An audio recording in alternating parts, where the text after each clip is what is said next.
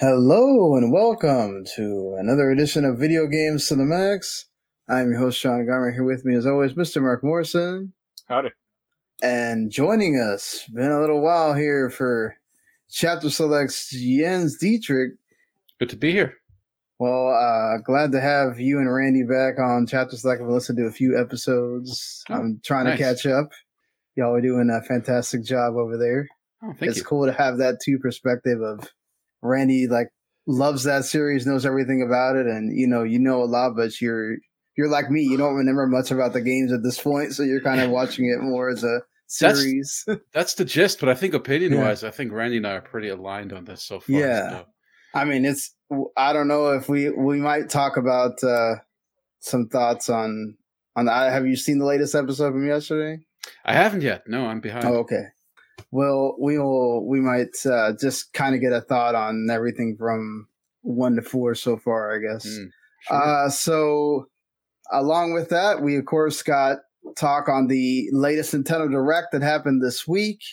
Jens has been playing Hogwarts Legacy, so we will talk about that, and only in respect to the game. And what else to talk about, really? Yeah, exactly. Yeah, there's not a huge controversy going on constantly when anybody ever mentions that game. I don't read the discourse. Yeah, but yes, I played the Sea of Stars demo that came out alongside that Direct. Mark's beaten Forspoken, so we get a little bit more of that as well, and we're gonna discuss all that and more right after this.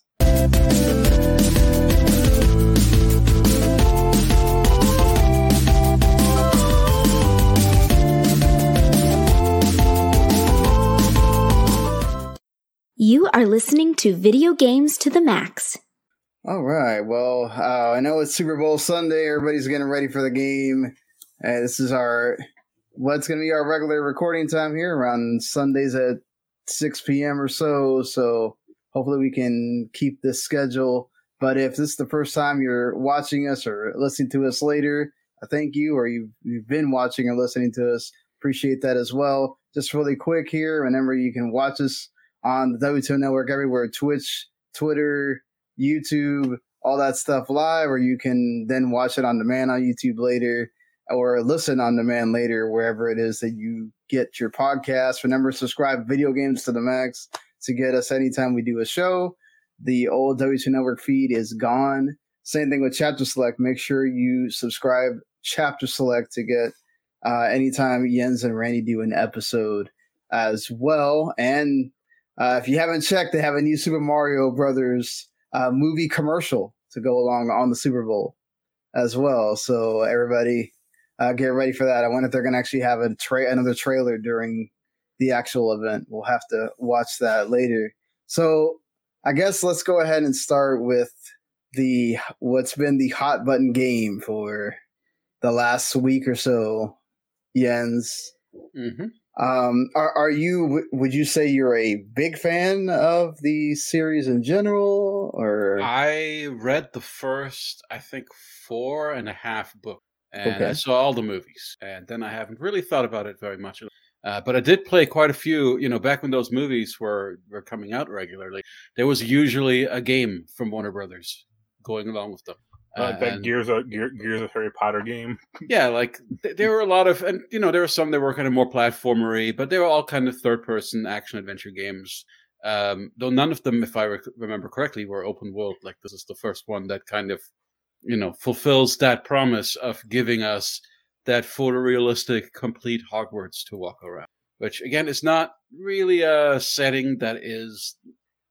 I wouldn't say it's particularly close to my heart or anything, but it is a setting that we know and we understand, and we've spent a lot of time in other media defining exactly what it needs to look like and what the geometry of it is and everything that's in there. And the question sorry, Sean.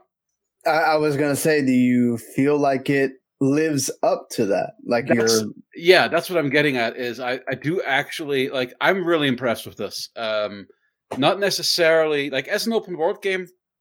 If we're going to go into the nitty gritty of that, there really isn't that much to talk about. It kind of is a check the box open world game. that gives you really what you expect in terms of gameplay. But the impressive thing is just the world, right? Like the amount of little puzzles and secrets and details that are kind of scattered in every corner of that map. And so far, I mean, I'm about 6 hours or so in. So I've opened up, I've got Hogwarts opened up, and I've got kind of the surrounding, Hogsmeade, and then there's a bunch of other surrounding villages that you can now visit and do quests in, and go kind of into the, the Forbidden Forest and all those kind of things. So that stuff's all opened up. So it's kind of doing what I want more open world games to do, which is, don't focus so much on scale.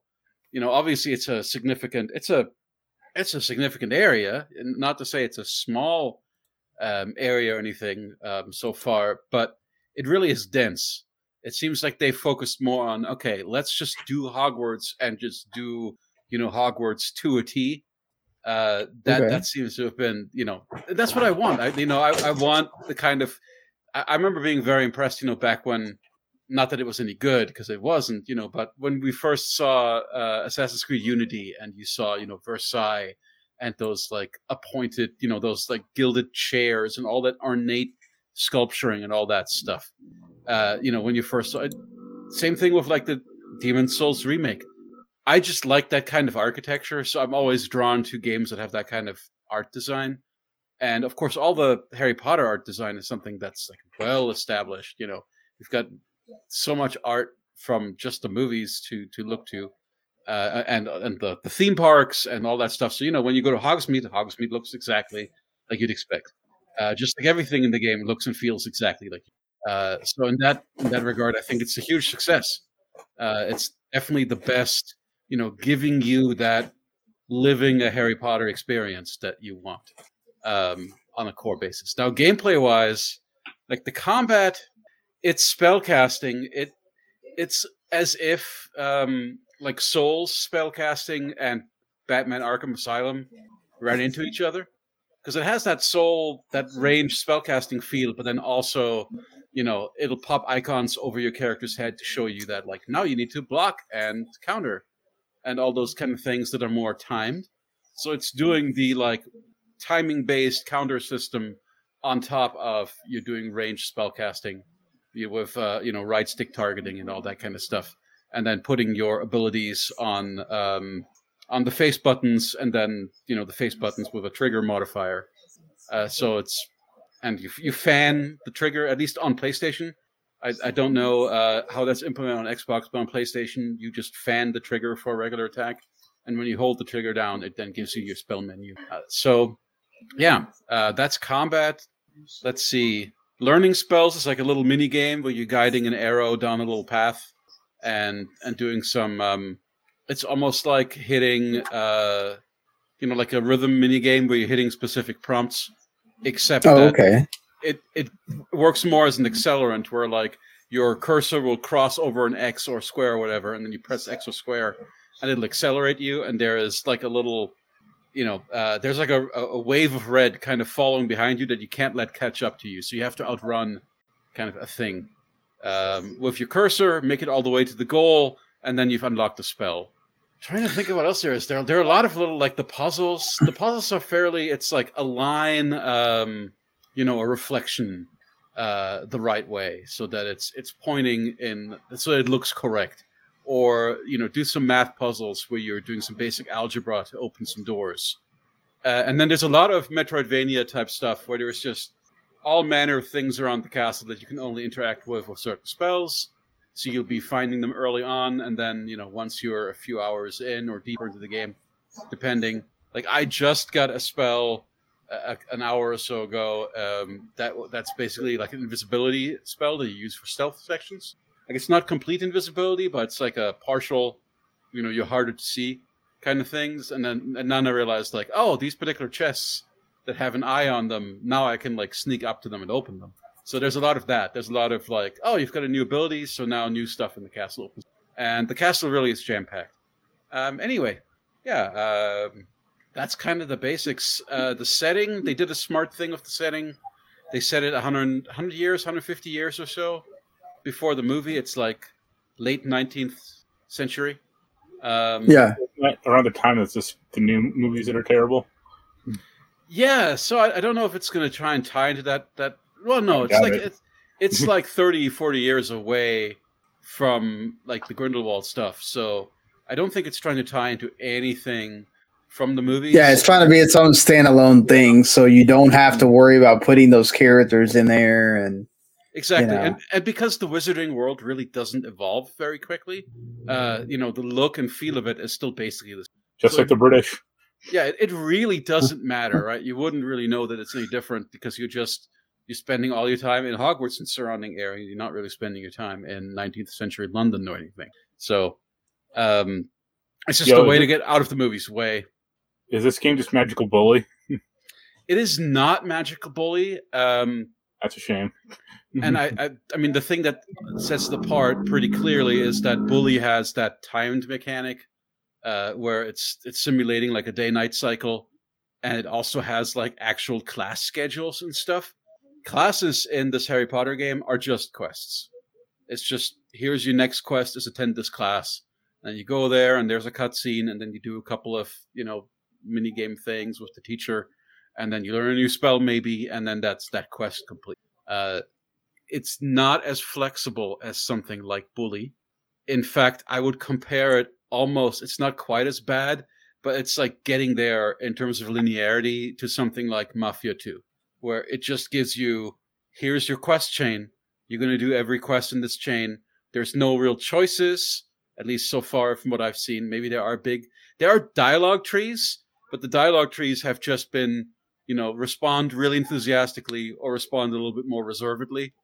That's usually your choice. Or like ask for more information or don't. So there haven't been like any big, telltale game like story arc changing or, like you're going to get a different ending kind of decisions. There's been nothing like that. And there really hasn't been any branching or anything. It has been check off every box, do every quest, do every side quest so far, except for the really dumb ones, which are just collect-a-thon. There is a lot of collect-a-thon stuff, and this is something that I've always had a bit of an issue with Avalanche games doing that, like tying XP to collectibles, and they did it again. I forget, they did it in one of the Just Cause games, at least one that really annoyed me, and they did it in this one.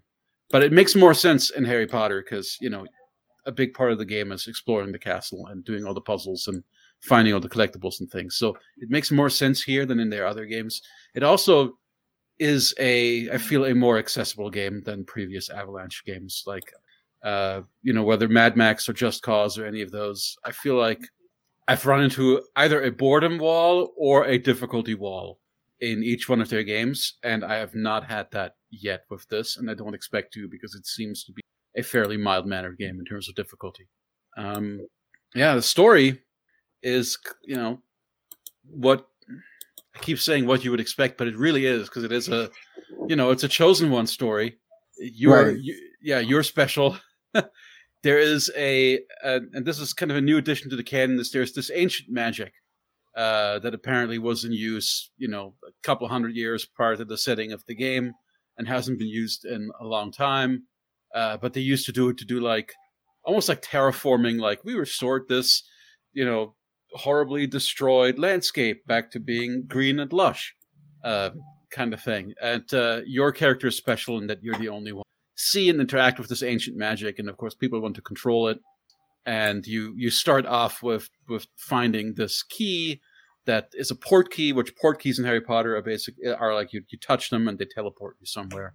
And that is what happens here. You get teleported to a vault in Gringotts, and you start finding clues towards this ancient magic and making use of it. And of course, you're the only one who. There's a teacher that's your main confidant early on in the game, Professor Fig, who takes you to Hogwarts and gives you your early instructions and some spells kind of before you get there. Because the other thing with it narratively is you're a latecomer. You're like a fifth year. So like you're coming in as a new student into senior year immediately without really the background that the other students have, but you're a quick learner, because you're special. So that does, it means that you're on an accelerated training schedules. All the professors are giving you like extra lessons, and you have to catch up real quick, which you can. You learn spells pretty quickly. I mean, I'm only like, as I said, 6 hours in or so, and I've learned like 7 or 8 spells at this point. That is one weakness. I feel like there is not enough. They need a better way of managing all those spells, because they really only give you those 4 face buttons. And then I find myself frequently going into the configuration menu to, change the slotting around, because, now I need Reparo. Okay, well, I got to change Fire out for Repair, and I got to change, Light or Lumos out for Levitation, whatever you're doing. You'll be once you're a little bit deeper into it, and especially if you're doing the Metroidvania type stuff, you are changing spells out a lot, and it's a little cumbersome. So that's a complaint. Yeah, I mean, at least it sounds like, for the most part, if you're a Harry Potter fan, you should be really happy with this game, as far as it accomplishes kind of everything that you want it to. And it gives you all the moments, it gives you the sorting hat. It gives you getting your first wand. It gives you all those kind of iconic things that you want from a Harry Potter experience. And I think better than most other games that have attempted to convey that world. I think if you're a Harry Potter fan, you absolutely should play this. For me, it's just, a kind of a neat open world game that I'm liking a lot, and curious to see where it goes. Graphically, it looks good. It's not like amazing or anything. It looks like a modern AAA video game. Yeah. But the attention to detail to the world is quite something. And whenever a new section of the world opens up, or you get to a new part of the castle, it's always impressive. Yeah. So, I mean, it seems like you pretty much nailed everything.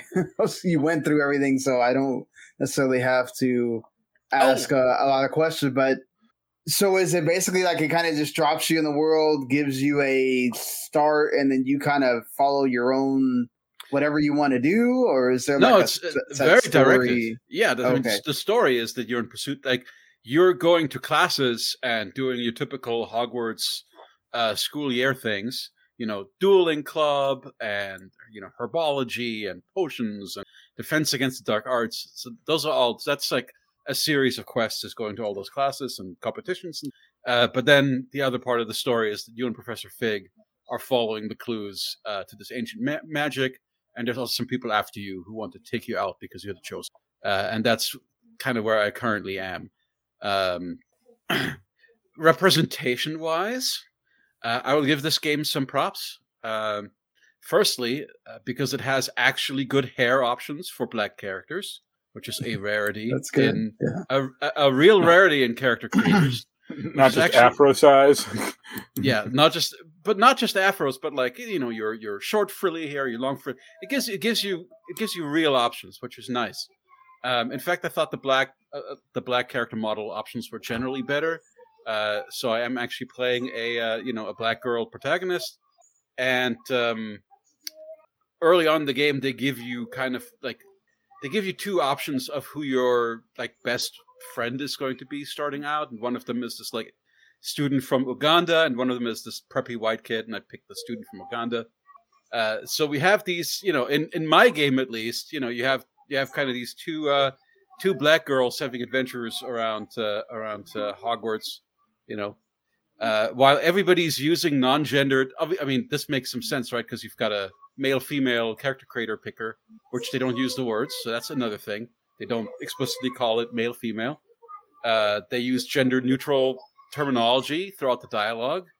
There is a maybe token. It feels like maybe it's a late edition or something, or they needed to address something. But there is trans representation in the game. The bartender in Hogsmeade is a trans character. So it feels the waitress in Catherine. It feels surprisingly woke by Harry Potter standards, like relative to what's in the books and movies. Well, I mean, I think that's the thing, is that like they're not, the developers and everybody else involved with the game are trying to show that they don't represent the author's view. So it makes sense that they did have that representation, because you are, even if you have the boycott going on, or you're not wanting to buy the game for whatever reason, it is still good to show that you do have all this times representation in the community. So good on them for still doing it, even if people are going to say, "Oh, it's very token," or it doesn't feel genuine. It's hard to judge yet how genuine it is. Like, I don't know yet how much they're going to do with that character, if they're going to do anything with that character, or if it's just, oh shit, like, which side character can we make trans at the last minute? Yeah. So we'll see what they do with that. But I was pleasantly, I'm not going to put any kind of value judgment on it. I was just surprised by it. Your camera froze, I think, about like 10 minutes ago. Oh, no, that's no good. That's no good. I didn't want to stop you in mid-flow because you were like going. So, but it's okay because on the audio, it's fine. Oh, okay. Yeah. But either way, I think, unless you have like anything else you really want to say about the game, how far would you say, I guess, hour-wise, like how many hours have you put? Yes, like about 6 hours deep. Still Act 1, I believe. So I have no idea. How long, no clue how long it is. Out of 14 acts. Really? No, I'm going to check how long to beat for Hogwarts. Probably like 20 hours. Probably less. Maybe like 15. Let's see. 29 and a half hours average. Main story 26, main and side 33. Yeah, there were 13 chapters total in Hogwarts Legacy. Okay, I don't know now if I'm in chapter. Yeah. I don't know what chapter I'm in. I haven't seen. There have not been delineated chapters. So. Oh, okay. So maybe I'm still in chapter 1, or maybe I'm way deeper and I don't know. I just know that. You got past the prologue, and then past the prologue, and then up until the point like gotten my wand, won the big dueling competition, the first one. I've got potions down now. I feel like I've gone through, like, they've tutorialized pretty much everything, and they take their sweet time introducing those things. You don't get your wand until like 2 hours, 3 hours in. Yeah, it progresses at a good pace though. And that's positive. From the most part, everybody that's genuinely tried to review the game seems to be very positive about it, that it is the experience that people wanted. You have some folks even saying early game of the year contender, so we'll see. I could see it. I mean, if it continues, if it keeps up the good work, at the moment it still feels like it's going a little bit through the motions of an open world game, but I fully expect that as we get in deeper, that there's going to be more. So here's hoping. I just really like the world. That's the thing that is the big standout. So. Hey, at the end of the day, that's what matters, that you enjoy it, and that's why you got it, I'm thinking, and I know it's probably too early to say this, but I'm thinking it may be my favorite Avalanche. Because every other Avalanche game I've fallen off at some point. Yeah, it's not a high bar. I mean, they only made like 6, and a few of those have been pretty terrible. No, I wouldn't say none of them are terrible. It's just they all had something off-putting. Like, I mean, in Mad Max, it was the big empty world with all that repetitious content, Yeah, I'd say Just Cause 4 and Mad Max are kind of terrible. I wouldn't say. I think there's great stuff in Mad Max. I just feel like it needs to be tighter, and that's the biggest compliment I can give Hogwarts so far. Is it feels very tight. It feels like they've really packed it with interesting stuff, and there isn't a lull of any kind yet. So, all right. Well, that's definitely positive that you're enjoying it. You haven't gotten anything that you're disliked so far. You've also been playing a game that from last year that a lot of folks, I saw some really were putting it on their game of the year lists. And really, things like that people were enjoying. Yeah, Evil West is making people's game of the year lists. Well, I mean, we're not like the game of the year. I mean, talking about like if they make a top 10, some folks are putting it on there. Wow. So yeah, you're talking about Evil West, a game that I was very interested in. Mm-hmm. So like, how are you? I guess for people who maybe just heard the name and don't know what it is, like what kind of game is it? It's a third-person shooter with a lot of arena-style combat. If I were to compare it to anything, the game that it reminds me the most of is Warhammer 40,000 Space Marine. Okay. So it's got that. It's got a really good combat system. Like all the weapons are really satisfying. For about the first half of the game, when you're unlocking kind of the first half of your armory, they do a nice job of putting every item or weapon on a different face button or just button on the controller, so that you don't actually have to go to like a weapon wheel for a very long time. It's just kind of like, oh yeah, shotgun is X, and then if you hold the trigger without aiming, it's your it's your handguns, and if you hold the trigger down, it's your rifle. So I really like what they did with the weapon layout, because it makes it gets around the issue that you always have in shooters on console of weapon switching. Fast weapon switching?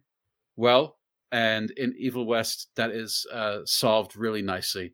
Until later, when it's like, okay, now we're going to give you a flamethrower and some other stuff that we have to put on the D-pad, and it's not quite as elegant. But it feels really good. It feels like they spent like a lot of the effort in this game was spent on getting like a satisfying combat system out of it. And the story, it's a steampunk Wild West with vampires, and you're going after some kind of a vampire cure, or how do we either kill or cure all vampires kind of thing after a big outbreak. And that is pretty much it. You're going on this quest, fighting your way through just hordes and hordes of your classic, your exploding mobs, your regular zombies, your heavies with a big axe, your werewolves. It's a lot of typical video game enemies. It's really nothing, as you can see from the footage here. There's him fighting some werewolves, some flying enemies. So yeah, it's just it's a third-person shooter that feels extremely old-fashioned. It feels like a game that escaped the 360 era. In the way that one thing that kind of annoys me is that it does a lot of like cordoning off areas and limiting which way, like you can't backtrack to certain, once you pass this point, it's a point of no return. There's a lot of that, like, oh, you climbed up this rope, well, you can't come back down. If you if you so it's something. Really, really linear then. It's very linear. At the most, it will branch like to go to like a little dead end where there's a collectible or a treasure, like a treasure chest or something. But yeah, if you miss it, you can't go back. The puzzles are very basic. You might push a cart around to get up onto a higher ledge, or we're currently at a point kind of late in the game where you got to turn a bunch of generators on. So you got to like throw a power switch, run across the level, traverse a bunch of environment, and then throw another switch within a time limit kind of thing. Very basic. But yeah, what you're really here for is the combat, and the combat gets pretty elaborate because your weapon upgrades are really, you get like lightning upgrades that make chains. You got like a leap that you can either use it to pull yourself towards enemies or pull enemies towards you, and then do finishers. Yeah, it's a pretty good combat system, but you are fighting. I feel like you're fighting the same like 4 or 5 enemy types for most of that game, and I'm at the point where I'm ready for it to be over. I think I'm probably like a couple levels away from the ending. Are you? So you can? Is it something you can play by yourself, or you have to play co-op? Or you can play it by yourself. In fact, I think it's made to be played by yourself. When you're playing co-op, it does have some of the funny. Like there's a couple of segments, like there'll be on rails kind of minecart segments, or there are a couple of like minigame set pieces that the second player can't even participate in, where only the only the host player does it, and the second player just watches. So it's like Resident Evil 5. Yeah, it's like Resident Evil 5 that way, where didn't really account for a second player. Or Resident Evil 6, really. Oh, 6. No, 6 is no. 6 is made to be a co-op game, though. Yeah, I mean, 5 is as well. No. 6 has Resident Evil 6. I just want to correct this because this is nonsense what you're saying. Resident Evil 6 has thought carefully about what each player is going to be doing in each of the big set pieces. Come on now. It's giving. Sure. No, this is literally, you're both the same guy. Like, you're just the same character model, and there's just a second one of you now, and it works 90% of the time. except for the bits that where it was not designed to. So it's a nice option. I actually think it's a fun co-op game. I wouldn't be playing it if it wasn't for co-op. But it obviously is made to be a single-player game. All right. I mean, it sounded like a mixed review there. Of there's definitely some positives and. It's a little janky. Every now and then, we've had some weird bugs where like the sound is cut out and then the game starts freezing or the frame rate starts going down. Actually, it reminds me of the developer's other game, Shadow Warrior 2, which Mark and I tried to play and had all sorts of weird like stuttering. Yeah, we played like one time and that was it. Yeah. Weirdly, the Xbox version that was much more stable actually was able to beat that with somebody. But then we tried to play it on PlayStation and there was just no going. And this is not that bad, but it has some similar jank. You can definitely tell it's the Shadow Warrior developers making it. All right. I mean, yeah. I guess if you wanted to play more Shadow Warriors, I guess Shadow Warrior 3 is on PlayStation Plus and about to be on Game Pass in a couple of days. So I hear that's not good. Yeah, I heard similar things as well, that it's not. I really liked the second one, apart from, the issues. And that also had really good gunplay, which is what this game has to recommend. Like, if you're really in the mood for, like, an old-fashioned, like, I just want a blast from the past, like, one of the games of which there were 3 released every week on Xbox back. Yeah, that's true. It's that. So, yeah, if you like that, I always have time in my heart for it. They're making that definitive edition of Shadow Warrior 3 in like 4 days. Really? Yeah. Okay. Maybe it'll be fixed. Yep. Yeah. I mean, just because it has a definitive edition doesn't mean that it necessarily is any better or worse. But yeah. I've because my schedule got switched again, I haven't really been able to play a lot of stuff. I have quite a backlog, and then this week is not helping with the games that are going to come out as well. So the demo that I played, which is something that was announced at the Direct, a game that I've been really excited for, is Sea of Stars, which is basically, it's like a Kickstarter game that was made with basically like Chrono Trigger and Final Fantasy VI in mind, and it actually technically is a prequel to The Messenger. So it's set like, I think like 150 or 200 years before The Messenger or whatever, but who knows how much actual like with The Messenger is going to have. But the demo that they released, it's only on the Switch, by the way. You can't, even though it is coming to PS4, PS5, and PC, you can only put the demo on the Switch. So I think Octopath Traveler 2 is the same way. That demo is only on the Switch as well. So yeah, it looks nice. The Pixar is very SNES inspired.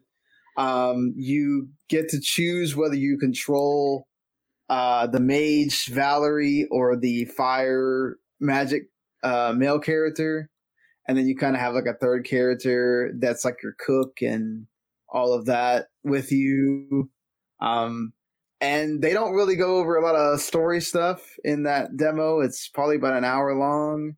It's more really to do what really most demos should do, which is kind of give you a taste of the gameplay, which is heavy Chrono Trigger inspired. You have the characters on the screen. It pauses a little bit for them to basically form their formation, and then they start. It's actually kind of neat that it's not like rigid turn-based, right? So you have your characters that will have turns, and then a little number will appear on top of the player, on top of the enemy, that tells you, okay, you got 2 turns.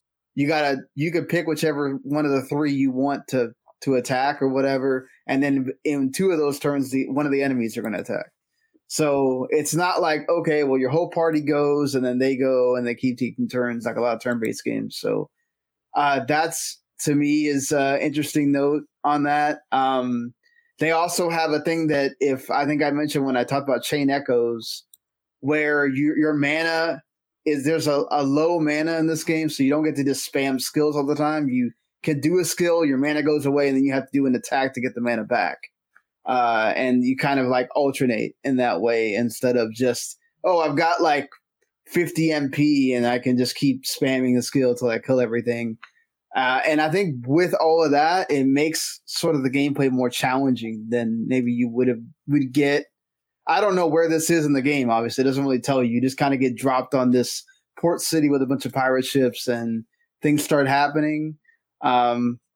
It seems very like comical, sort of like the whole premise is when you start is you're trying to recruit this like band of pirates to come help you find something, and they immediately have a gag where you have to beat them in an arm wrestling match in order to get them to help you, right? And so the one guy that shows up, he's this really skinny dude, and then all of a sudden when you're about to start, he turns into this like muscly guy, and he destroys your character that chooses to do the arm wrestling match in like a couple seconds. Then they help you anyway, but I guess it's letting you know that it's kind of lighthearted in a way, not too serious. But I've really been excited for this game. I've been paying attention to the Kickstarter stuff when it's been coming out, and I'm glad that it's sort of like living up to what I thought it was going to be. And man, August 29th can't come fast enough for me to be able to play the full game. So, if you've been looking forward to it, I definitely would tell you to check out the demo because it's well worth your time, and it's short. So, and also, I don't know if it ends on Monday or how long it is, but that Steam Next Fest is going on as well. So if you want to try out some games on PC, definitely do that. There's a lot of games to try out there too. Mark, you beat Forspoken now. Yep. Any different thoughts now after you have? Do you still feel the same after you beat it? Do you now that I guess you got all the magic right after you had to? Yeah, I did. They give you there's like 4 schools of magic: earth, air, fire, water. You just need heart to summon Captain Planet, which you don't get until the DLC. You get one of them. You get air like super late in the game, like 95% done at the game. It's like, oh, you get this 4th one. I'm like, what? Like, shouldn't this happen like chapter 10, not chapter 11 and a half? Because there's only 12 chapters in the game. Chapter 13 is like the new game plus chapter, or like complete everything else you want. So it's really weird. But yeah, that was kind of the thing that I've gotten from you that you've mentioned is like, it feels like they didn't balance this very well. Like, why would you introduce one magic and then wait till way later in the game to start introducing the other ones when this is a sort of magic and focused game? Yeah, like that. I don't know if you played the demo, Jens, but me and Sean did that when they released that demo like a month ago. Like, that is like at least halfway through the game. Oh, okay. And it's bizarre. It's like, what? Like, at that point, you're used to how the game plays, but if you're just dumped into it, you have no idea. So that's why people were like pissed at the demo. Mm-hmm. But the demo like is much more representative of what the game should be, because the first quarter of the game, when you just have Earth magic, sucks. Speaking of technical performance, that game is weird. It like has some great moments. Like, loading in that game is fantastic. You can load from like one area of the map to the other, like halfway across the map, basically. It takes 3 seconds. Neat. And it's like, wow, this is like Spider-Man, or like, this is like what they promised that no game, like few games ever do. Mm-hmm. But then like one time I loaded into like the main town and I did the dancing mini, and like I went through one round, it was fine. The second round, like it started like lagging behind, and then the third round my PS5 died. Like it just crashed to the desktop, and it's like, okay. I think it's not the actress's fault, because I know she's been getting a lot of crap online, but the main character is like really insufferable. Is it what is it better? I mean, is it her or Cuff that's insufferable? No, it's the writing. Okay, yeah, it's the writing, because she keeps bitching about, like, she's like, oh, I got to go back to New York, and she's obsessed with it. And it's like, you're homeless, you have no money, you have no friends. It's like, why would you want to go back there? Like, right. Yes, this world has like dangers, like, the fantasy world has dangers, but hey, you at least got some friends. Like, the only people in like the real world that care about her is like this like judge, kind of, and like the street gang who sets her house on fire. And it's like, okay, why would you want to go back home? Yeah, she has like nothing to go back home to. So what do you? Yeah, so it's bizarre. I think I was telling Jens, I hate how like the character looks. Kind of like she has no cosmetics. You're just wearing the same crappy uniform all the time. The only thing you ever change is like your cloak. This could have done some cosmetics here, like at least something. Right, giving you something to rearrange and put in your own. Yeah, I mean the story is more or less okay, and combat is like very rhythm focused. I found, so I actually got used to it kind of, but there's a big learning curve with it, and some stuff is just so non-essential or so not needed that it's like, why is this here? Yeah, that green magic you get like 95% of the way through the game. And, all right, wow. I guess. Like that doesn't make any sense. Like why you would wait? Like when you get towards the end of the game, that's when you should be trying to get the player to like hone their skills and get ready for like the barrage of bosses and stuff like that. Not like, oh, let me introduce a really key magic at the end. Like, you know.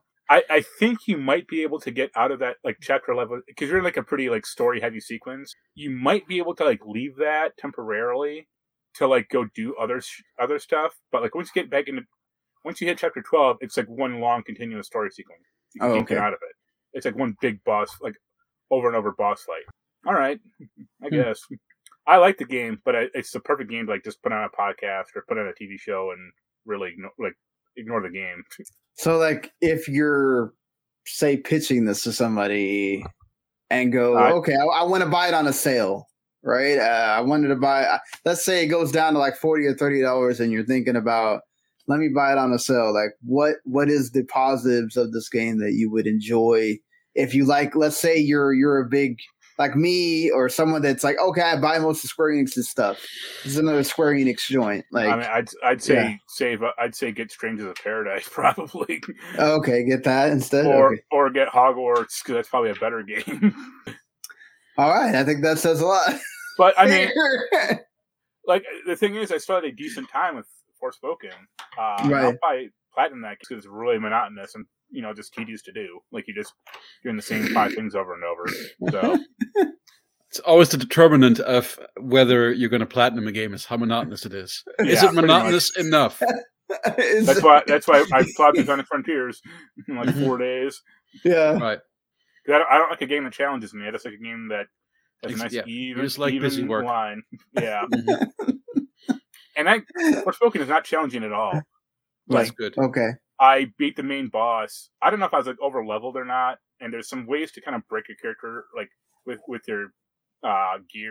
But I had like 17 health potions. I used like 6, and that was it. And like this is not challenging. So yeah. I mean, so I guess you're at the end. You beat the game. What is your? You still have to write the review. If you're going to write the review right now, what is your score? I gave it an 8, but I gave it under the condition that like it's very conditional on like how much you like just like collecting shit, or like if you like collecting feathers in Ubisoft games, like Assassin's Creed games, or doing that type of stuff, then it's fine. But if you want like a challenge or a good story or good music, because the music was terrible in this game, I thought. I don't know. That's not reading like an 8 to me. I'm just, everybody use your own criteria. I understand that. Yeah. But yeah, it seems like you had like a lot more like negative things to say than positive. Yeah, but then I'll also like dump 5 hours into it, and it feels like time just kind of passed by. Like I'm like, oh, it's dark out now, huh? Oh, okay. So yeah. So at least it wasn't that monotonous that you still spent the 5 hours. See, I mean, it just gives you a big open world to explore, and it's like, well, you figure out how to get to this place, or you figure out how to get to this like photo spot or whatever. So that's type of puzzle solving I like. That's true. You are. It seems like very Assassin's Creed inspired there. Yeah, but worse. Worse. Or worse than most of them. I've only listened to the main theme and one of the battle tracks, and they both seemed good. Yeah. So I don't know except when you hear the battle theme like 900 times. Right. It's the music system more than the, I guess. Yeah. Like if you just run across the world, you'll hear it like 800 times because like the second you run into an enemy, it'll kick right up, and it's I'm just running across this field. Like, leave me alone. Harry Potter so far has done a nice job of giving a good variety of Harry Potter-y. Like, it has the big set piece moments, which honestly feel on par of the early John Williams scores. The music's really impressive, and it also has the kind of lower budget, maybe not a full orchestra kind of underscore stuff for when you're just lulling about in the school, but like every house gets their own music. Seems like every time you go to a different part of the castle, you get a different track. So yeah, there's no complaints in the music. The music on Harry Potter has been, like everything, just perfectly evoking the setting. What I noted about Forspoken is that it kind of like it felt kind of like a typical modern video game score, like something like ReCore or something to me, except with the addition of like modern like pop elements that you wouldn't normally pair with that kind of thing. Like especially in the main character theme, there was like a hip hop kind of sound here, and like there's not that in the game at all to me. Really? Okay. No. I mean, maybe in like the New York sections, because that's where it makes the most sense. Oh, that's probably what that is. But yeah, like in the Athia, it's like, nope, this is all fantasy crap. Like it does a little bit of a Spider-Verse from what I've heard of the New York music. That's the biggest problem. Is I talked about the character sucking. Mm-hmm. She has like no sense of wonder about the world she's in. Like she should be like, oh, there's magic, or how does this shit work, or anything like that. Like what eventually happens with most isekais, where they eventually adapt to the world and start just appreciating the world for what it is and stop being in that, like, they forget about where they're supposed to be and just start seeing like, okay, well, this is where I live now. I got to make the most of it, Yeah. So that never happens with her. I mean, it happens like so late in the game that it becomes meaningless. Like just like when you get the air magic, it's like, all right, well, this happened way too late. And even like I said, even in like chapter 10, she's still kind of a shithead. So it's like, all right, I don't really care about her journey. Yeah, that's disappointing there. Yeah. Well, just because I feel like we should give the context of going through the latest announcements where we talk about some of the things that Nintendo, because it makes sense when we talk about some of the Nintendo kind of headlines that are coming out of that as well. There was a big Nintendo Direct that they had this past week, and they had plenty of stuff to announce. And for a while there, watching it just sequentially, I thought it was going to be like, oh man, this is what we waited 40 minutes for, this kind of like ho-hum kind of Direct, and then towards smack in the middle, it kind of started ramping up, and you got some of the big announcements, I think, that people were waiting on. They didn't show like 5 farming RPGs in a row. Yeah, thank God. Thank God for that. They did still show one, the Fantasy Life one, but I guess you got to give them credit for, you got to still have that in your bag somewhere. Probably one of the biggest surprise probably is the fact that long rumored Metroid Prime remaster not only exists, it is out right now. You can go buy it for $40 right now on the Switch eShop, and it looks amazing. I don't know. It looks pretty awesome for the fact that it's it's still playing on the Switch. So they really overhauled that. Retro Studios did a great job overhauling that thing. Mark, I know you're a Metroid fan. I mean, I never played Prime, and okay. Yeah, I think I played like once in the GameCube, and I really didn't like the controls. Like, I know this is better, but yeah, they definitely improved the controls. I'm not sure how much perspective I'll like it or not. Yeah, Jens, are you a fan of the Metroid Primes at all, or? I'm not. You're not? Okay. No. I mean, if I get it, I'll probably get it physically when it's when they release it like in a few weeks. Also. Yeah, very interesting. Also, that they wanted to keep it a secret so much that they did the whole like movie thing where you released it digital first and then physical like 2 or 3 weeks later. We normally never see Nintendo do that because they want to take advantage of the whole, you can go to Walmart and buy it $50 or whatever. I mean, so that's interesting. I wonder if anybody else will start trying to use that in the future of, hey, let's try to get you to grab it digital, and then if you want to buy it physical later, go for it.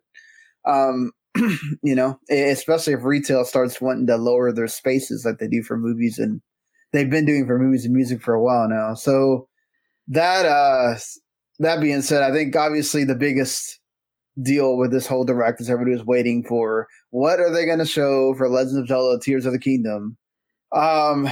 Mark, I know you kind of like me. A bad trailer.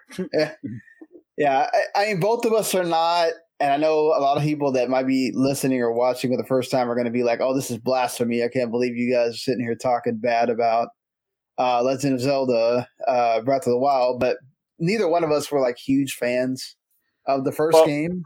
I mean, the problem with that trailer is that game is due out in 3 months. They showed no damn gameplay. I think they're purposely trying to keep it cryptic. But I mean, also, you know what that game is. I mean, it ain't a fucking mystery. Right, but I think either they're going to do their typical thing where they do a big blowout of here's the gameplay overview, like a month or whatever out from the game, or they're going to just keep it cryptic like this because they don't want to reveal things maybe that they want to keep a surprise for people. I mean, this is like their big game of the entire year pretty much. So I don't necessarily blame them for not wanting to show everything. I mean, show everything is one thing, but show anything is different. But you can make a car. That's about it. Well, yeah, but like, okay, so what do you just said it? We know what this game is. So what did you want to see? Like a new power, or more of the story, or any just crafting something, or maybe like the crafting system is gone now, or something like that, or the durability is like not a factor anymore. Okay. Just interesting that I figured we weren't going to get this whole big thing here. I wouldn't be surprised, as we normally get. I wouldn't be surprised if they get their own direct later. This is such a huge game; they could literally make it its own direct in a month or two. It'll come out after the game is out. Here's all the stuff you missed. Well, they could do that too, I guess. Right? Jens, do you have it? Well, he's fixing something. So, yeah, I get it. Like, right, you wanted to have something that kind of tells you, okay, maybe I should be more interested in this one than I was the last one. Oh, here's the last trailer, and they got like 2 minutes left in the show. It's like, yeah, okay, but that game, that game is due out in 3 months. It's not like 2 years out or anything like that. So, right. Fair enough. You have a good point. I just think that we're gonna see something else. I mean, I'll have another trailer out probably, but this is like their big. I would say probably their biggest moment. Yeah, I mean, it's the big direct, right? But I think they do a good job of like in these big directs. I know there will probably be people that'll be like, "Well, I would have rather had like 5 games and each of them get like 6 or 7 minutes or whatever, and not have all this stuff." Microsoft one, and that sucks because then you get games that you don't care about, like Elder Scrolls and Minecraft. Yeah, so that's the thing is like you're either in that camp or you get what you get in a direct, which is a bunch of different announcements. They don't overstay their welcome, and you move on. So I feel like if we've gotten a Xenoblade direct before, I think we can pretty much bank on the fact that we're going to get a Legend of Zelda Tears of the Kingdom direct that's going to be like, hey, here's all the stuff, here's what's new, here's what's not. And then they'll probably do a treehouse thing where they show gameplay or whatever for people that want to watch it. And yeah, I don't know. I just don't think that it's something to get too hung up on because we know it's because they have that time, they're going to have it. I mean, it'll be fine. I doubt I'll care much for it, but that's just I don't like the durability system in that game. Right. I mean, are you how did you, do you have because I don't have it. Do you have the Switch Online? No. Thing? Okay. I don't know if I still do or not. I doubt it, but. I mean, so they kind of surprised us with the Game Boy and then Game Boy Advance stuff. Yeah, it's been rumored for a while. Yeah. most of those games are fine. There's some questionable omissions. Well, I mean, they gotta give you reasons to stay subscribed, right? Like, well, I mean, from the get go, like Mario. I mean, Mario 2 is great, but what about Mario 1? Yeah, I was surprised about like why you're not you went in order with Kirby, but you didn't go in order with Super Mario. That seems or the biggest head scratcher was Alone in the Dark: The New Nightmare. Yeah, that one was like, yep, what? Everyone's clamoring for this one. Yeah. Was that the one with Edward Carnby? I mean, is that the Xbox 360 PS3 one? This is the Game Boy Color one. Oh, yeah. Yeah, so they announced a bunch. They added the Game Boy Color, and Game Boy Advance to the Switch Online thing. Wow. Okay. So they announced the first games or whatever, and Alone in the Dark just felt really weird. For all the people who don't have an analog pocket, here you go. Weird. Okay. I mean, most of these games are good, like Link's Awakening, Metroid, Mario Odyssey, Golden Coins, and like Legend of Zelda Minish Cap. But it's like, no one's pining for Game & Watch Gallery 3 or Gargoyle's Quest. I mean... Yeah. I mean, Nintendo always puts... Like, look at the stuff that's come out for the longest time on the NES and SNES stuff. Is like games nobody asked for, but here they are. Mm-hmm. I did see someone ask the question, why is there any Pokemon games on here? Because they're going to sell you that shit forever. Yeah, they're going to charge. Well, to be fair, there is also Pokemon Day pretty soon. So they might be waiting to announce that because they really don't have... this is going to be one of those Pokemon days where it's like a total surprise because we don't really know what's... Other than, okay, they could do Scarlet and Violet DLC, which I'd imagine they're going to. There's no way that's going to be a one-off with how much it's sold. It's like almost... There's only 3 of the games that are higher selling than at this point. I got 3 words for you. Pokemon Snap 2. There you go. Oh, yeah, please don't. I was surprised that Kuru Kuru Kurin was announced in here. Does that game ever come out in America? But you know what? They could put Mother 3 on here on the Switch Online, and there you get a bunch of people that are gonna subscribe. All of a sudden, they have that hat in their bag that they can put in there. The Game Boy Advance stuff is obviously part of the Switch expansion pack also, so you have to have that, which I still think is crappy that you can't just add that onto the monthly thing. You have to buy that outright for a year, but whatever. That's Nintendo. It's how they do their thing. And I love the fact that I could possibly play Golden Sun again, which I love the crap out of that game. So I have to think about it, whether I want to do that just to play Golden Sun and a few other things. But at least they're bringing stuff in. It's something that people have been asking for a while, for them to bring Game Boy and Game Boy Advance and Game Boy Color, and you can actually switch between all 3 depending on what you play it on. So there's that too. I don't know how much you use your Switch yens or. Bayonetta 3, and that's it. I mean that was a big use case this year. Put about 30 hours into that. Do you have a affinity at all for the Breath of the Wild? Or I liked it. I really liked Breath of the Wild. I had some complaints with it, the same ones that I think everybody had. The loot system, the weapon degradation system, all that stuff, the way the stamina worked, climbing, and all those kind of things.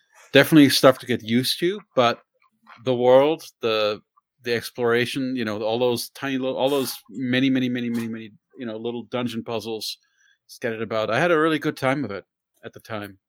Are you excited at all for Tears of the Kingdom? Or I mean, it's really more a matter of just like, am I going to have time in my life for this? Am I actually going to be playing it? Yeah. The Breath of the Wild was such a big investment of time and energy. That's the one thing where that really, I just don't. I don't know if I still have it in me to like play a 150-hour game like that on the regular. It's like once every year maybe. Right, I understand that. So we'll see. Maybe that'll be one of them. No, that'll be Yakuza. Yakuza's not. That's probably more like 50.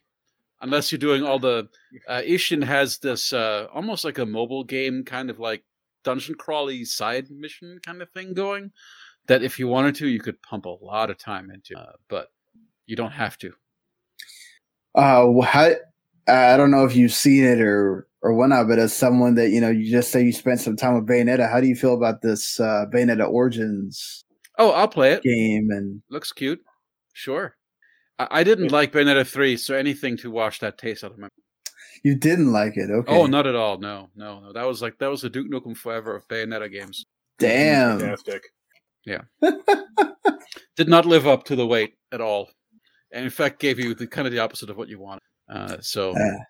I saw that you'd put somebody had put Jens nominates Elden Ring and Bayonetta on the Game of the Year lists in the document. I was like, nope, I do not. Yeah, you do. You were playing Bayonetta 3 like 3 different times. I'm halfway through New Game Plus. That's true. Okay, so you played Bayonetta 3 for the whole time you played it? There's still things to like in there. It's mostly the story that pisses me off. Okay. Yeah, I've heard a lot of that. And it's a game that can't get out of its own way with just whenever you get into a flow, it'll interrupt you with some bullshit. Like it just loves interrupting you with stuff like really dumb, time manipulation, platforming kind of stuff, or like weird mini games. Like pretty much at any point, anytime that you're like, I'm really enjoying this combat, it's like, nah, you don't get to do that anymore. Now do something else for a bit. But yeah, I don't want to get into the story stuff, but there's a particular kind of fetish on the internet where people just really like to see characters that they may be sexually attracted to in pain or in terrible situations, and that is, I think, the guiding principle behind this entire game, because it's like, do you like Bayonetta? Do you like us shitting on Bayonetta for an entire game? Here it is. Do you want to see your favorite character die over and over and over again? Yeah, I put issues with the story. Yeah, I could definitely see that. Are either one of you Pikmin fans? Or I appreciate it from like an aesthetic perspective. That's about it. I never played it. I understand why it's liked. I get that it's a good game. It's not for me. Yeah. It's always been a series, like, I talked about Tinykin last week, that it's always been or not on the last show where we did the Game of the Year stuff. It's always been like a series that I appreciated, that I felt like if I would, give it time, I might probably enjoy, and I like Tinykin a lot. So I don't know if this would be my first Pikmin game or not, but I always find it just like an interesting concept of what they do in this game. And then it doesn't help at all that they added a dog that helps you out. So, it's like, that's the worst thing for me to see. You show me something with a dog in it, I might get me to buy this game. Mm-hmm. But really the new thing is that they added Ice Pikmin, and then of course this dog that can help you break through walls, and it will like charge through enemies and stuff like that as well. So, that's good that they're making this, and Miyamoto is spending his time with it. It comes out in July, so a lot of people were thinking they were going to put it out in like April to let it like die before Zelda, but it looks like they are really actually planning around it and trying to make it this like a big pillar for the year. So I guess good on Nintendo for that. So did you ever get to play Xenoblade 3 at all, Jens, or? No, I haven't. I haven't cracked it open yet. It's sitting on the collector's edition is sitting on the shelf. Along with my goodness, more packages that are not. I know. Well, like you said, you don't have time for 100-hour games. Yeah, no, now. So I want to. That's the thing. Yeah. If I've got that, I might put that ahead of Breath of the Wild 2 if it comes to it. I mean, it's definitely the best one of those in all aspects. And really good. Yes, it's great. It deserves all the hype that it has received throughout the year. People giving it Game of the Years and everything else and all that. The people that want to be different, but they're putting it high on lists and stuff because it deserves it. It really is They basically took everything that made 1 and 2, smashed it into this game, and then added characters that you love and a story that's great. And I'm not going to say that it's consistently great throughout the whole thing. It definitely has its peaks and valleys, but for the most part. And then they introduce the as we've seen with all of these, they end up having that 4th expansion pass part is going to be a story thing. And this one is going to be, it seems like a prequel to a sequel to 1 and 2, but a prequel to 3. So what they showed was a more adult Shulk, adult Rex, and some other character. I don't want to put it on here because of spoilers or whatever, but Mario. Yeah. So it looks and a character that you will probably know very well from Xenoblade 1, Jens. Mm-hmm. So he's going to be the main baddie. Okay. In this one, it looks like. Mm-hmm. So yeah, it that looks like it's going to deliver. I really hope it does. And I hope it's more. It doesn't necessarily need to be the length of Golden Torna, because that was definitely huge, inflated. Like 30 hours, yeah. Yeah, it was inflated by the mandatory side quests that they made you do, which was so annoying. But I don't need it to be this, like, what felt like a little 5-hour experience that was a future connected thing either. So hopefully it's something in between while delivering a good story. And then I really do hope we get something that flashes forward with what happens to the characters because of the way the game ends. It would be nice to know like what happens with them, especially if this is going to be the end. And that's they're supposed to be like, this is basically like what Kingdom Hearts was supposed to be, where this is the end of this arc. So if they start a Xenoblade 4, it's supposedly not have anything to do with these characters, but I guess we'll see what they end up doing. It makes some sense to reboot at this point, just because, the amount of legacy information that you have to keep track of to still be in the series. I'd assume they'd also get rid of the numbering. They might do that as well, yeah. Try and bring in a new audience. I mean, I don't know if they will even attempt to bring Xenoblade Chronicles X to the Switch or not. Oh, I would love that. But I mean, definitely Monolith Soft has proven that they could do it if they really want to. That's one of the very few still Wii U exclusives, right? That's just trapped on there. Yeah, very few. You're not wrong. We're getting to the point where it is very few of the big games. But speaking of a series I know you do like, Ghost Trick. Yes, I'm actually very excited about this. This is the one thing that Mark told me about from the Nintendo Direct. Yeah. Yeah. I mean, so like people that saw this and go, okay, I don't really understand why this is a big deal. Like, why is it?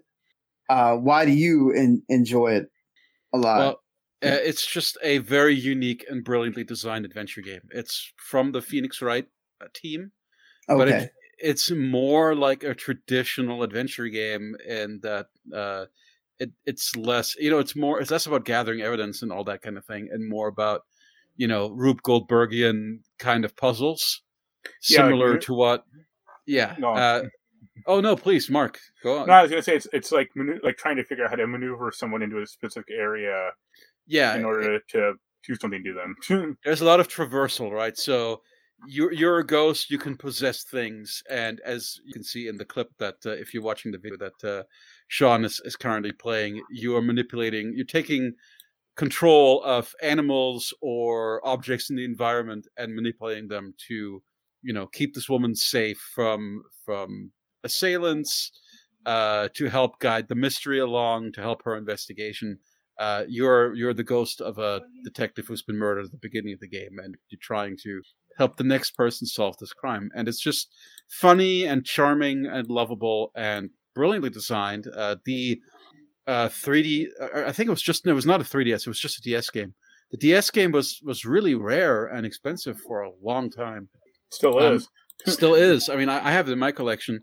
One of my most prized games, honestly. But I also really loved it on iOS, and that version was one that, when they dropped support for it, phones that still had it installed became really valuable in the secondary market. And you're like, hey, you can buy an iPhone that still has Ghost Trick on it for however many hundreds of dollars. An old one. I think mine still has it, or my iPod. Well, I mean, I think it's effectively devalued by this re-release, right? Right. The point I'm getting at is this was kind of a cult game, and then it became very, very rare and difficult to get a hold of for a long time. So it returning now on the Switch, which is the most popular propagated platform that there is in terms of game consoles, is a great thing. It just means that it's going to be available to the widest possible audience. If that audience, hopefully, the audience will care, because they should, because it's a great game. And other platforms too. Coming back to mobile, good news. Also, no, I meant like PS4 and PC. Okay. And, yeah. Oh, I didn't realize that. I thought it was just Switch. No, a lot of these things are. I mean, even Octopath 2 is going to be on PS4 and Switch, PC. Actually, not going to be on Xbox, which is weird. But I will say this: I fully expect the Switch version to be the definitive one. Oh yeah, for sure. Because it is a point-and-click focused game, and unlike the Ace Attorney games, it's much more based on like timing and doing things in the right moment. So it's I think not having in this case a touch screen would be an impediment. I mean, technically, the Switch does have a touchscreen. They just don't use it. That's what I mean. I think on the Switch, I think it'd be ideal. Like you'd have to play it undocked. You couldn't play it docked. Docked, you would lose that. But I actually think ideally you'd want to play that one undocked on the Switch. Is what I'm thinking, because you're going to lose some of that fidelity that you want of control. I think. Yeah. With a controller, unless they come up with a really brilliant way of giving you direct control over your ghostly cursor that's switching from object to object. Maybe there's like a thing to be done where you can kind of, move the stick in the general direction of what you want to possess, and that it'll highlight. They'd have to completely overhaul how it works to make it work well with a controller. I think that's my concern. Yeah, I mean, they're definitely going to do that because Nintendo doesn't really even do games that play only in one way. They have to make the Switch, be able to play docked. How to play that game docked. Yeah, you're right. There'll be an alternate way of doing it, but I just think that they need to preserve the point and click. Oh no, I agree with that. Yeah, I agree with that. It definitely needs to feel that same way that you're used to playing it when you play it portably. I mean, they also gave another DS series some love as well. Etrian Odyssey gets an HD collection. Well. That's great. Of the first 3 games are going to come to the Switch now. So, good to see Atlas is basically just taking this avenue of let's just port all our shit to the Switch. I mean, it's about time. Let's do this. They should do that 3D Game Heroes. Time to take out that pen and paper again and start drawing maps. No, it has like some like crazy mode that you can do that in the game. Oh, it gives you a map drawer. Yeah, cool. I like that. Yeah, I mean, so this is going to be cool that they're going to have this on Switch. I'm glad that it's coming.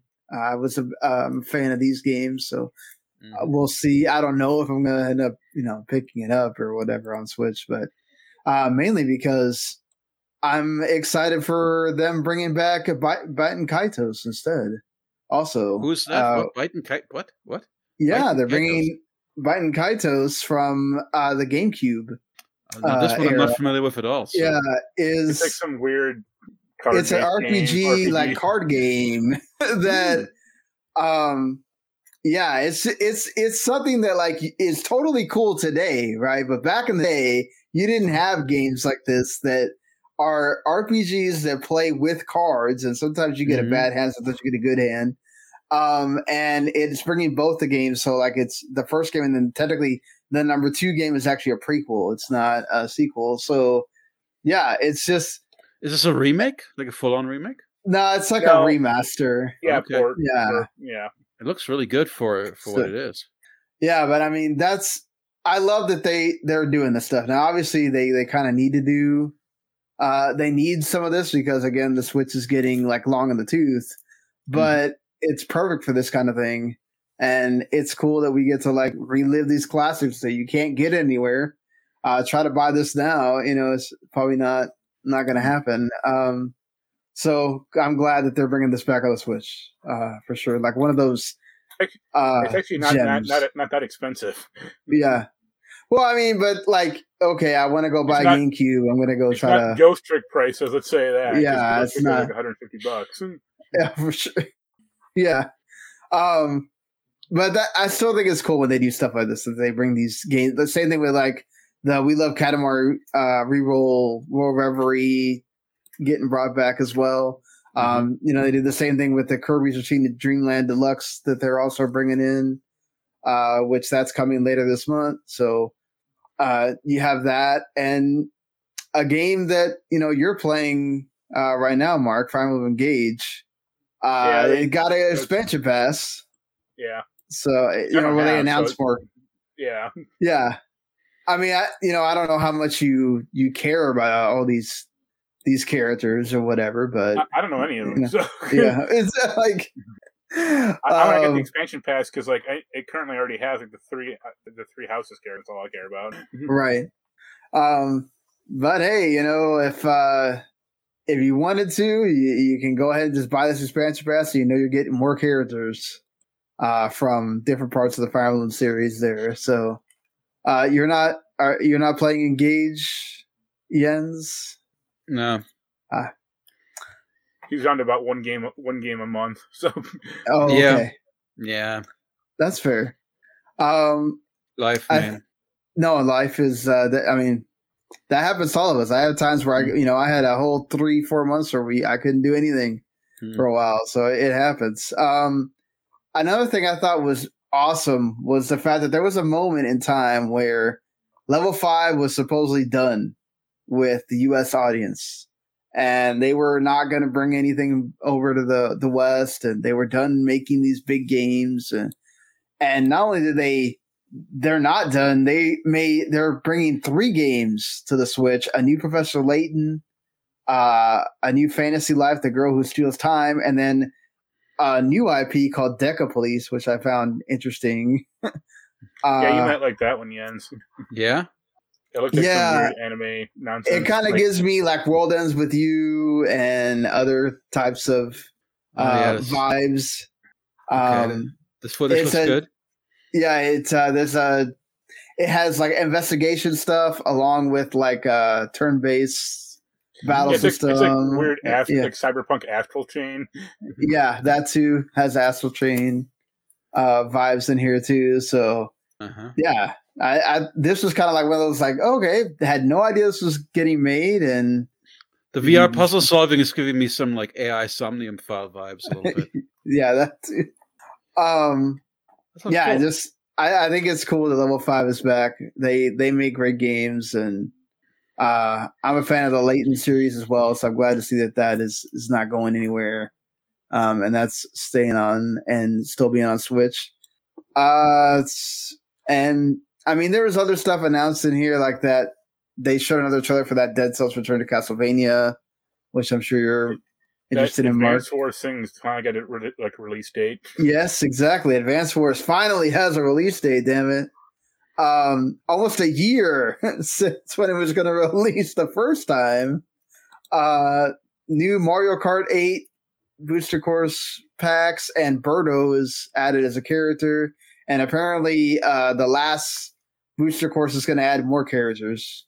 So I guess get ready for that. If you were missing the fact that they weren't adding characters previously, you get that in there as well. And a new Don't Nod game, The Harmony, The Fall of Reverie, looked pretty neat as well. So there was a lot in here. I thought this was a pretty good direct for the most part. You can't forget the most important game, new Samba de Amigo. Yes. Well, I forgot. Damn it. It's a rhythm game. I shouldn't be forgetting about it. It's, the fact that you have to use I guess you have to use like Just Dance, where you actually have to move around and stuff like that. You can't play it like the other kind of rhythm games. Like I guess like the other rhythm, you can't play it like that. Well, that was always Samba de Amigo's thing. Yeah. So. But I mean, that's like, again, like, see, this is the cool stuff about the Switch. You can have all these kind of different experiences on there. And why not? Didn't think we were going to get a new Samba de Amigo, but it is there. And I did pick up that WSBC or WBSC eBaseball thing from Konami that they're selling for like $1 on the Switch shop. It's like one of those arcade baseball games, but they look like little miniature, like chibi versions. So I got through the tutorial. It's as far as I've gotten on my lunch break. But I'll probably have thoughts on it next week for sure. Mark, you enjoyed this direct for the most part, or? Yeah, it's pretty good. I mean, except for the last part, but yeah. Yeah, the Tears of the Kingdom stuff. I'm not happy about. Something else. Go ahead. That Disney game doesn't look great to me, but. Oh, the Illusion Island game, or yeah. Yeah. The art style is already kind of for me. Right. It's trying to ape those old like Mickey's Illusion games, and I think it'll be fine. I don't think it's going to be this, let's usher in this new wave of Mickey games or anything. Right. And we're still waiting for the Disney free-to-play kart racer thing. I think that comes out in a couple months. So, was it Speedstorm or something? Something to that effect. Something that people also were not happy about when it involves Legend of Zelda Tears of the Kingdom is the fact that it will be $70. Yes, Nintendo is now doing $70 games, folks. Well, but not for all of them, right? This is just this one. Not for all of them. So they're doing it on a case-by-case basis. Basically, the games that they know are going to be. I wonder if Pokemon is going to be $70 now. Probably. If they make a new Pokemon in the future. But like the games they know are going to be the big deal. Like I'm sure the next Mario will probably be $70 if that even gets made for this current version of the Switch. Which it seems like that's the one big game that I think people are kind of waiting on. Like when's the next Mario? I doubt it because I think it's too late.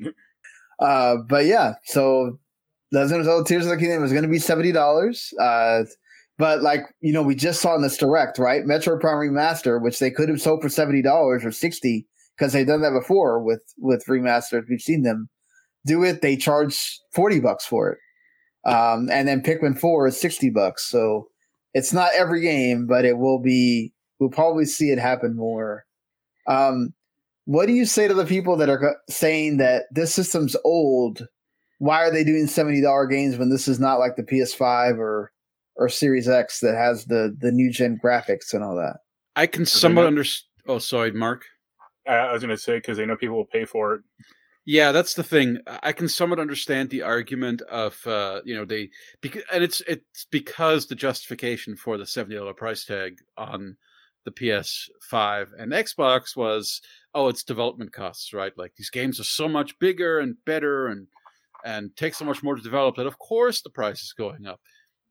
So because I think that was Microsoft's and Sony's justification, I can see why some people would say, well, Nintendo doesn't have that justification. But as Mark says, the reality is they do it because they can. They don't need that justification. Yeah. Yeah. I definitely Nintendo does things because they can. I mean, look what they did with that Mario collection. So like they definitely don't have to do this, but they're doing it because exactly what Mark said. They know people will pay the $70. No question. They've already proven that they will pay $70 for the Sony games. So why not? Things are costing more. So when you got your premium AAA game that you're really hoping is going to be the next thing that sells consoles for you, why not charge a premium price for it? Again, not saying that it's okay to charge $70. They've already said they're not going to do it for everything, and they've shown you that they're not.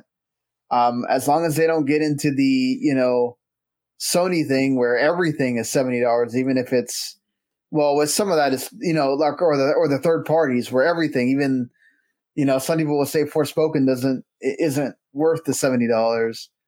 Even that was 70, yeah, exactly. So there you go. I'm glad to see Nintendo is not taking that route, even though they really could. That being said, they do feel like they're in uncharted territory with the Switch. I mean, it's sold 122 1 million units. It's only behind the Nintendo DS, Sony PlayStation 2, as far as like milestones when it comes to console sales. And that's amazing in itself. The Switch is, this old and still selling well. And people are still getting excited for games coming to it and everything else, which obviously puts Nintendo in a bind of what do we do? Do we make a whole new different system? Or do we make a Switch 2 that's just more powerful than the Switch 1? What do you guys think about as far as how much longer do you think the Switch can really last before we start seeing it dip? And the fact that Nintendo's saying we're not going to do any price cuts. We're not going to do any kind of price cuts to our games either, unless we want it to be that price. I mean, do you really think it can last another 2 years or whatever? Absolutely. Yeah, 2 years, not a problem. It's got legs. It's got 2 more years of legs for sure. I mean, I don't think it should, but it's going to have to because they have made like little enough work in the next successor. So, but also we're living in a time where just generally, the PlayStation 5 is not, just by virtue of being in such short supply, has not been able to sell through as much as, it hasn't propagated the way that it probably should have based on demand. So this whole generation is going to last longer. I think the Xbox is going to last longer. I don't think people are going to be as willing to upgrade. I definitely think that when it comes to Nintendo, there is a certain type of person who is just chomping at the bits because I feel we get this rumor every 6 months it's going to be the new Switch. It's going to be the new Switch. Yeah. Switch HD. And I just don't see it happening anytime soon. I don't think it needs to. Because as far as mainstream goes... it definitely needs to, though, because, like, certain Switch games don't run well. Oh, yeah. Like, Bayonetta 3 or Pokemon. So... You can make that argument from a pure power standpoint, but I mean... And even, like, Breath of the Wild didn't run particularly great, and that was a launch game. Sure, it's always been an underpowered system. It was underpowered when it came out. But so I think, that hasn't really hurt it. I don't think a Switch Pro is going to happen, but I think Switch 2 with, like, backward compatibility, like the 3DS. I just think they've got another couple of years before they even have to think about, demand waning. Yeah, I mean, if they keep making banger games, like, if this Zelda Tears of the Kingdom reaches any of the heights of the original and people are just as enamored with it and can spend all that time with it, I think definitely you're going to see that sell more consoles. Every time a Pokemon game comes out, it is still selling crazy numbers. It's still selling consoles. It's crazy how deep in the bag they have gone, and these games keep selling for it. So Mario Kart keeps selling. It's ridiculous. And then they, of course, rewarded people by bringing this DLC out to get people to buy more Mario Kart.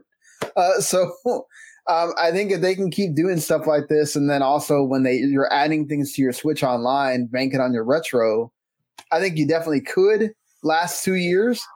Will everybody be okay with using their Switch for 2 years from now, especially if, let's say, the Steam Deck gets more and more marketplace value by then? Maybe not. Is Nintendo working on whatever the next Switch successor is at this point? Yes, they are. They're definitely doing that. They just don't want to talk about it because it will cannibalize Switch sales. They need to be working on it, but I don't think it's urgent for them to put anything out anytime soon. I think they've got a little bit more time.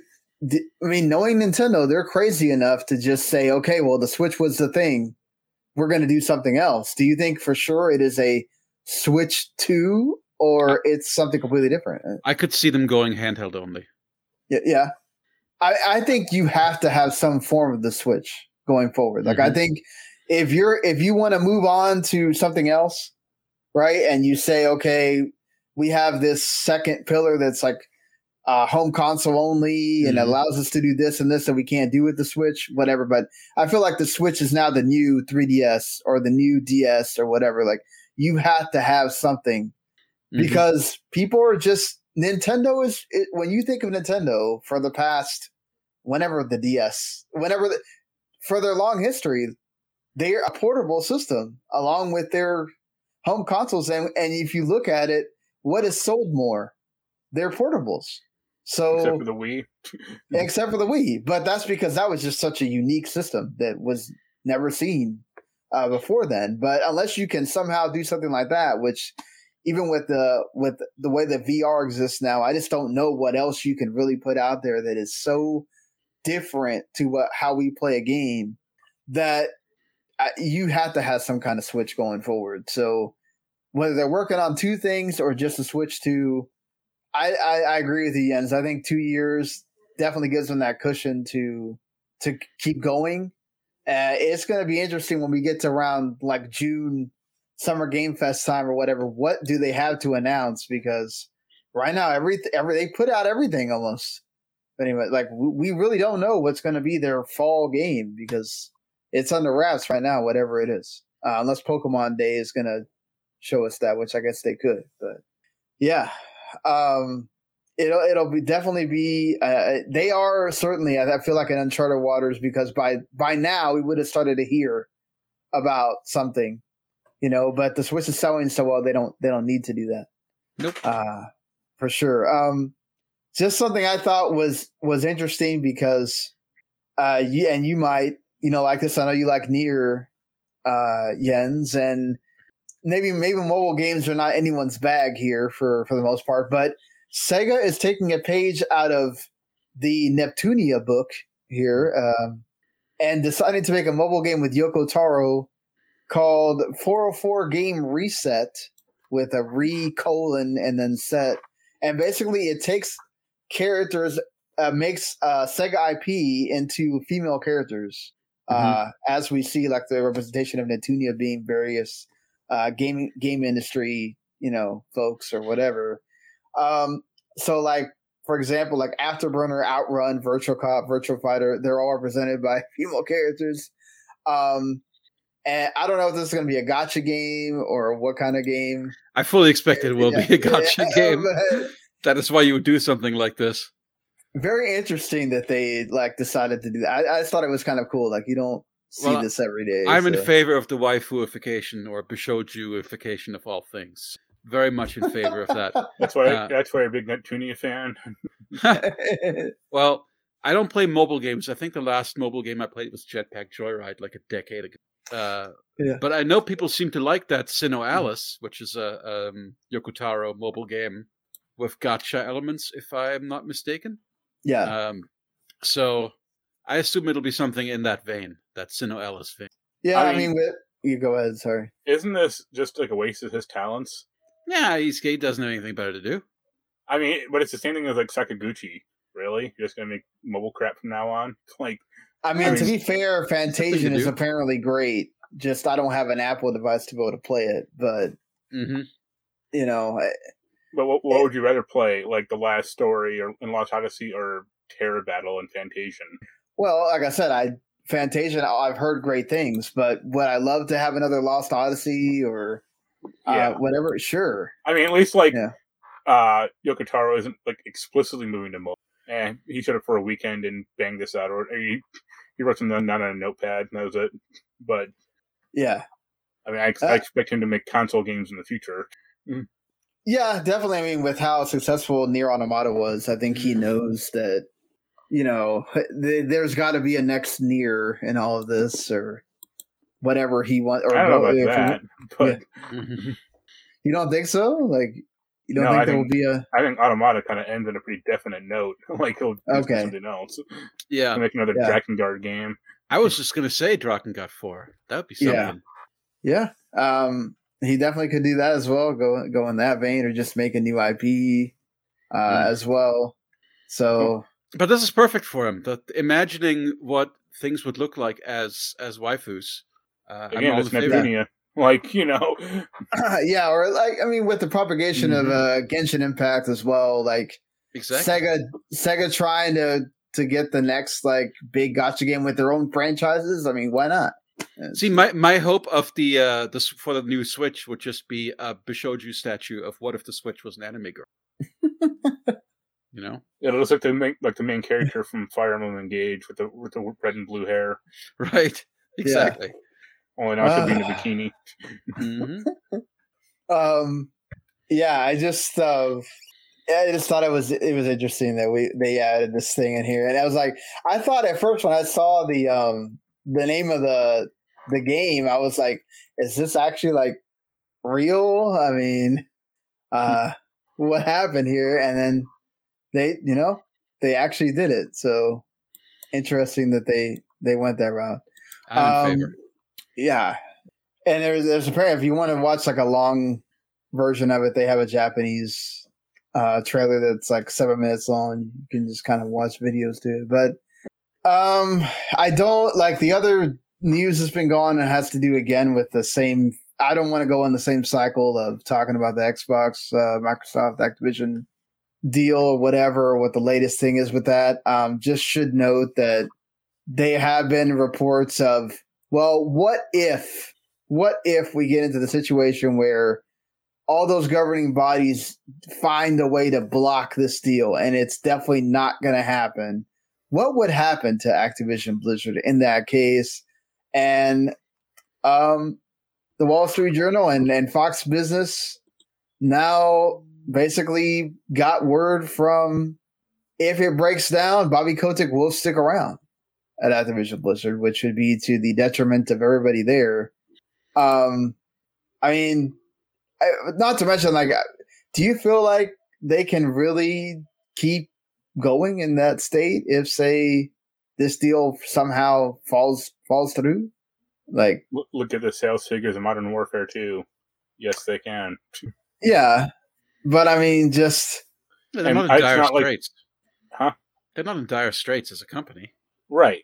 Yeah, it's not like Diablo 4 is going to bomb. Like, that'll probably be pretty well. Yeah, that'll be fine. And, all their other crap, it's coming down the pipeline. Yeah, I wonder how much that would hurt as far as like creativity, how much the working staff would really want to not be there any longer. Like, how many people would walk out of Activision Blizzard if it doesn't go through because, okay, we're going to stick with the same old dude that was okay with all this stuff happening that got them into this problem in the first place, that was kind of the antecedent to why this takeover even happened, because they kind of wanted out before it got really bad. So I would say not enough to materially care either way. Yeah, I'm sure there'll be some brain drain, but it won't be, this is not something that they can't hire more people or bounce back from. If it was like 20%, we'd be like, all right, we still got oodles of more employees to take over, so. Yeah. I mean ongoing projects might be affected, but I think the company as a whole will live. Yeah, the company is going to be okay because they have Call of Duty and they have, the Blizzard properties or whatever, but I definitely think you would see like a, maybe not mass exodus, but you would definitely see an exodus starting of people that are just like, I thought we were going to be in a better place, and now since we're not, might as well try to find work somewhere else, And then they can be bought by Activision later on. Yes, I guess definitely they could. I don't know. I just didn't want to go into that whole thing with the.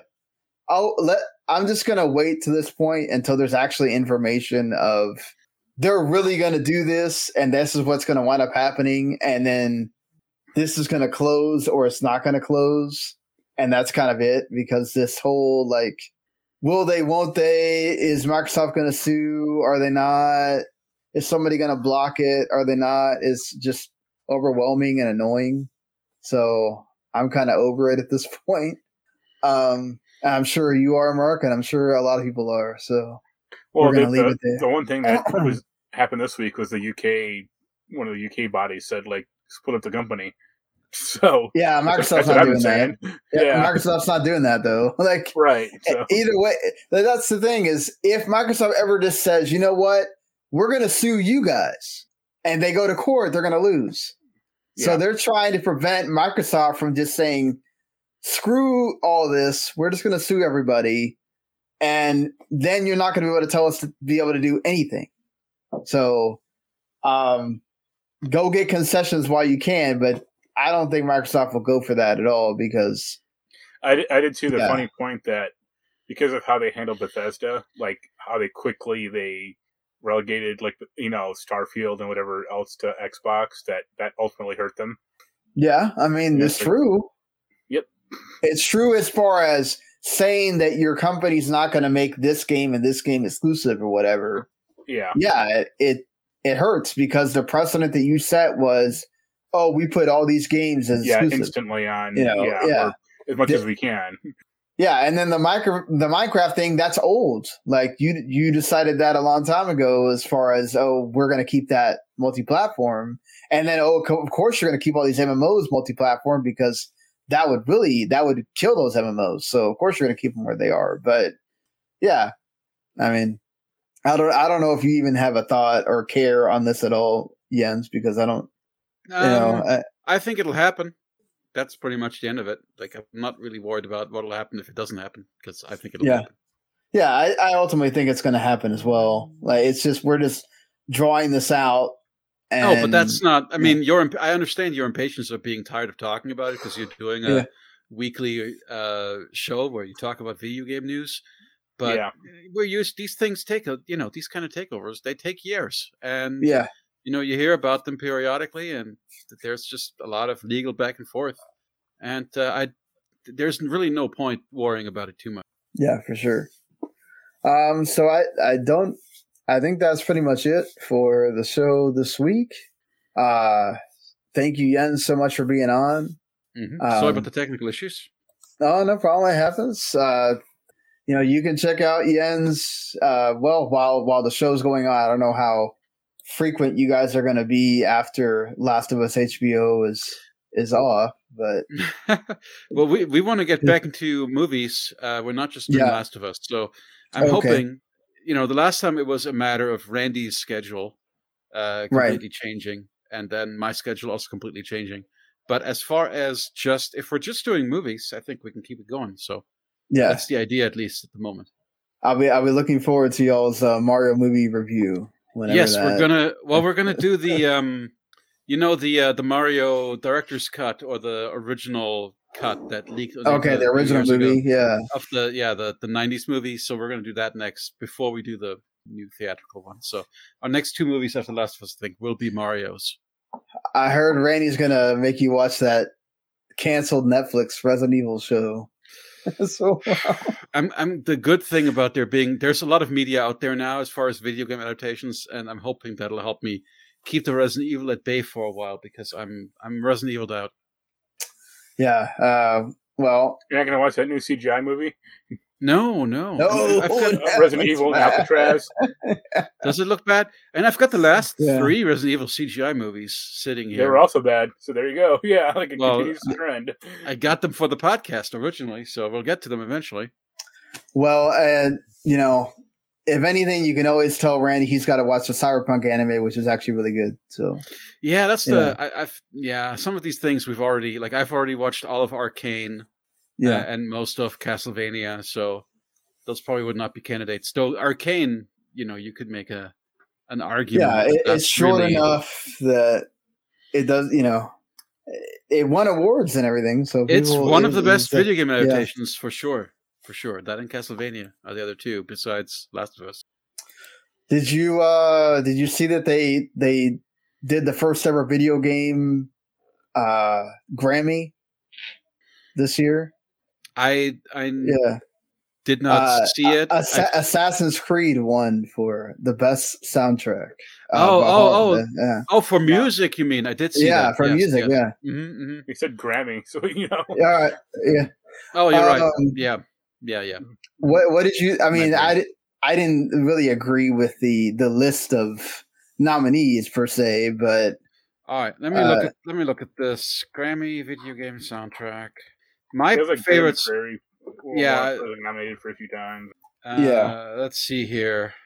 So we've got Aliens Fireteam Elite, which I completely agree with. That would have been on my list of best soundtracks, except here's the issue: it's actually a 2021 game, so I don't think it should have even qualified. Well, same with Valhalla. Yeah. Oh, Dawn. No, but that's because it's Dawn of Ragnarok. It's the DLC. Right. So that's actually a new release, and it's a different composer than the main game as well. It's a lady whose name I now can't. I think also the Grammys don't necessarily go from December to January or whatever. They have a different timeline. Oh, is that what it is? Yeah. Okay, sure. Yeah. So Assassin's Creed, I've not actually heard that one. I like Call of Duty Vanguard, though it's not my favorite Bear McCreary this year. Marvel's Guardians is good. Marvel's Guardians, yeah. I assume Old World is good just based on the fact that Christopher Tin is a great composer. I'm ashamed to say that I do not know half of these scores. Well, there you go. What are we doing tonight? My list would be very different. I would have stuff like Harvestella on there and Valkyria Elysium. Wow, that's some interesting choices there for sure. Mm-hmm. All right. Well, again, thank you, Jens, for joining us. We will be back next week around same time, same channel, all that good stuff. And until next week, folks, we'll see you later. Later.